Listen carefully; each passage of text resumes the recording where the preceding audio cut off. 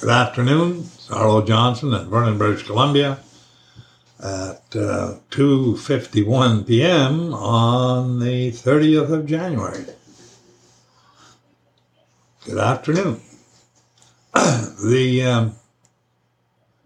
We're getting 1 month of winter wrapped up. We're heading into, another month we should be closer to spring, which is good. I'm glad of that. I really do like spring and the new year. What I wanted to talk about today was basically when you stop and think about things, what are we doing here? Really, what are we doing here? People get born, grow up, go to school, learn something, a little bit of knowledge. Then they get together with another sex and develop them more of themselves, which is a plan God put together. They have nothing really to do with it. The instincts are put in them. It's not theirs, it was put there. That makes men attractive to women, and women are much more attractive to look at than men for the reason that they would get the seed that men plant, and they could attract maybe the best one they could get. Now, what does that all prove? It proves that we're sort of, not that bright about knowing everything, but it proves that God, in his infinite wisdom, and let's face it, if you are a reasonable person and realize that God created everything, and that Jesus was the one who created it, and he's God, he is also God. And for what purpose? It must be a purpose that we have a little hard time grasping. Something that great and that big and that horrendously complicated to put together a race of people who would develop according to what God hoped they would do, and the kind of beings that would choose him and not against him, and would choose his laws and the laws that he has to have to run a universe. Now, when I see people talking about, Elon Musk for one, talking about going to Mars and all that stuff, I get a little uneasy about that, because I don't think that we're built to do that. I could see the moon. It's close enough to the Earth that it's practically an appendage of the Earth. But nobody would really want to live there. Now, all these things, you have to admit that there's been great developments taking place, increasing. Like, for instance, doing these podcasts, I use a program that moderates the sound. Does it on its own. I pay $10 a month for it or whatever. Then I have another program that basically artificial intelligence program that takes what I talk about or whatever and correlates a description of it way better than I can. It really does. And that's just a bare bones AI program. Now, one thing that Elon Musk talks about, and I agree with him, that we have no idea that what artificial intelligence can develop into.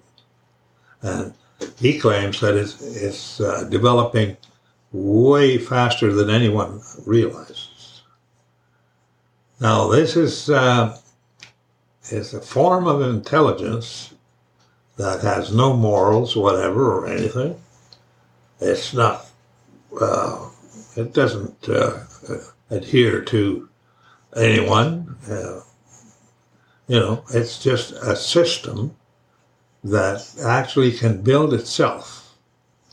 And there is most likely no reason to think that it will build itself as a moral or good system.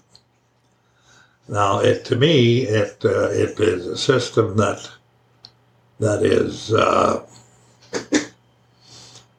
not it's not in line with God's plan for the universe. But I'm sure that He has decided it is going to develop.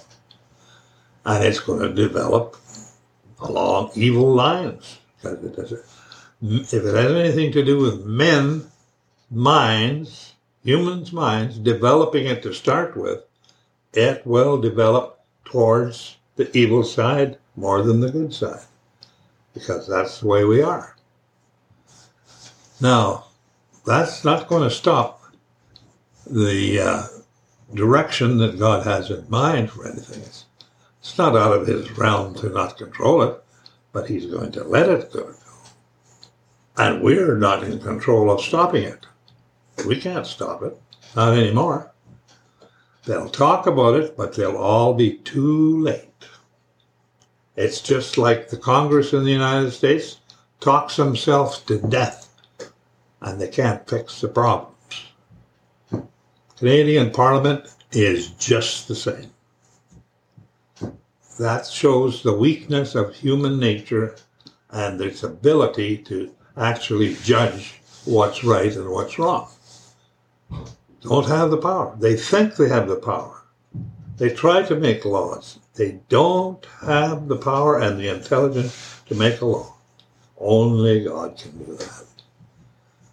You have to be the creator of everything and know exactly what the outcome of everything you do is. Artificial intelligence is going to creep in so fast.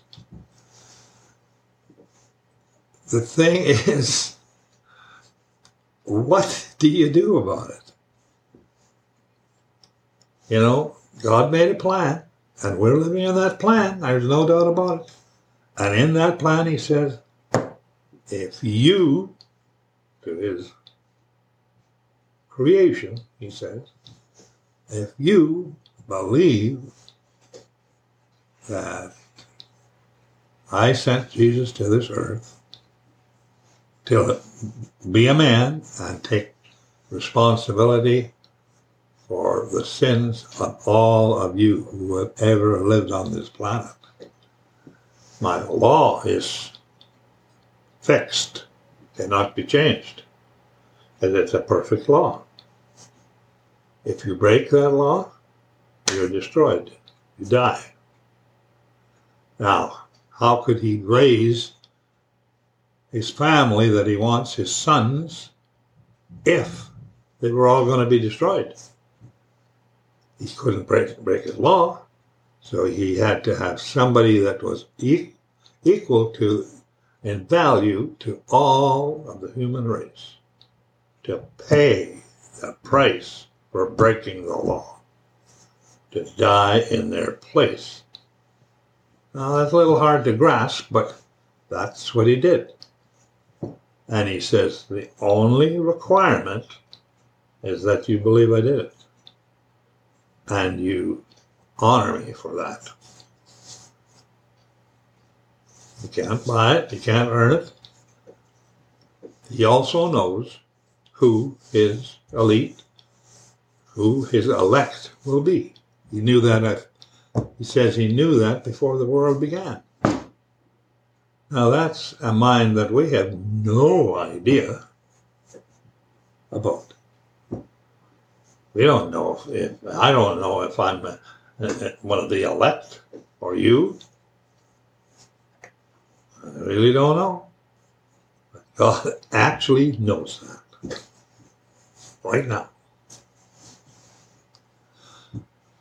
The thing that I keep thinking is, if we're going to make it through this world, through this life, with all the mistakes and all the things we do every day, God says, I'll forgive you for those. You just ask for forgiveness, or I'll wipe your slate. Whether you have to do it once a day or once a year or 10 times a week or whatever. And if you believe that Jesus died in your place, you will be the one who is resurrected to a new life.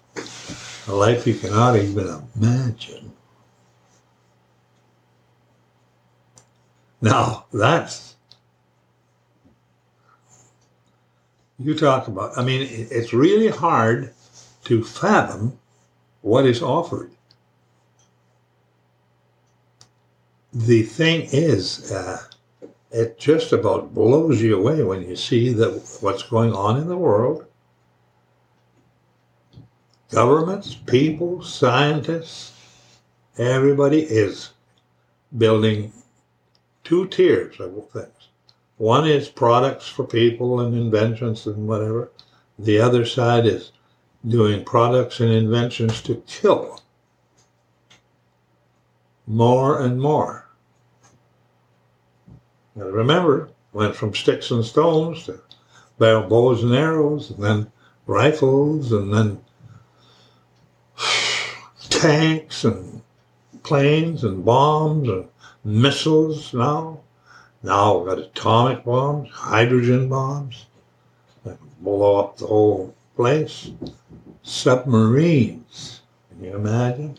That was not even conceived of when my grandfather was born. They wouldn't even have conceived that.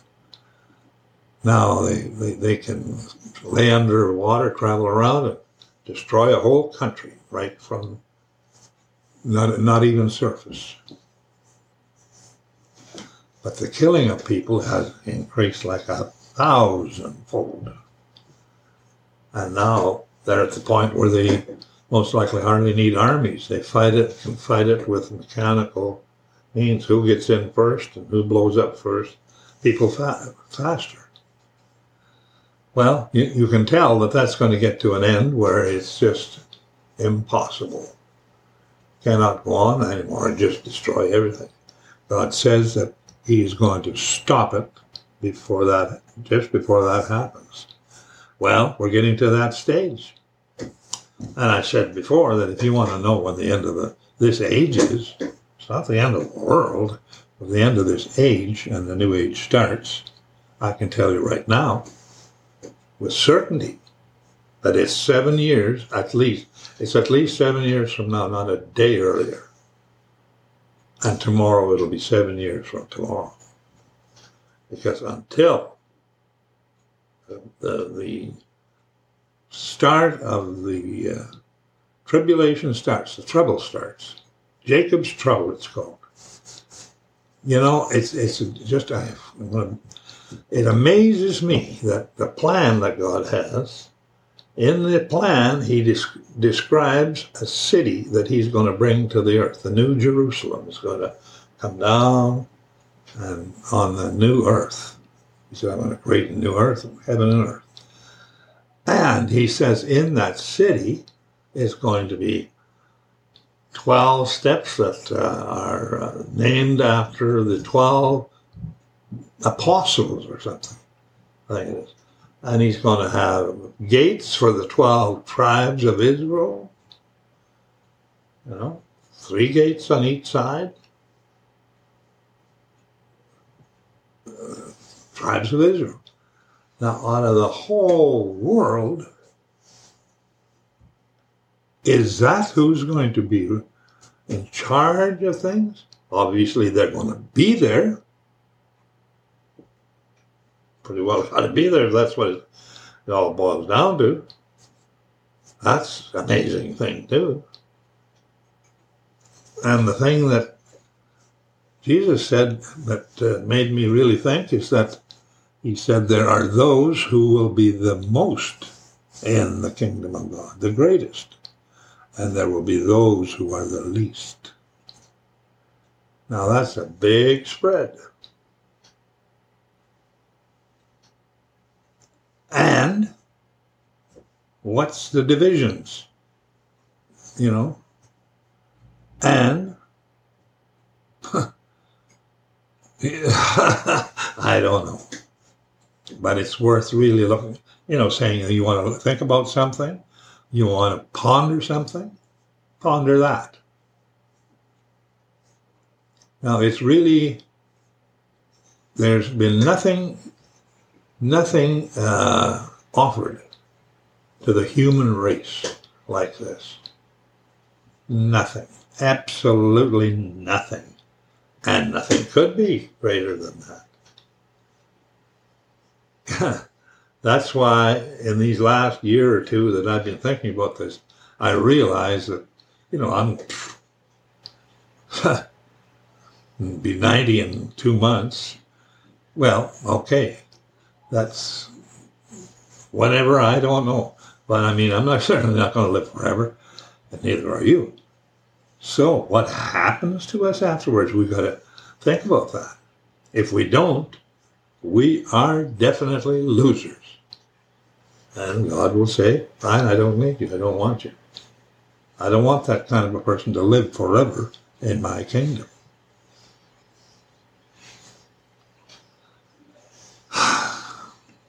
It's a pretty exciting and mind-boggling time we're living in, because we're getting very close to the payoff. And it's coming. So let's leave it at there.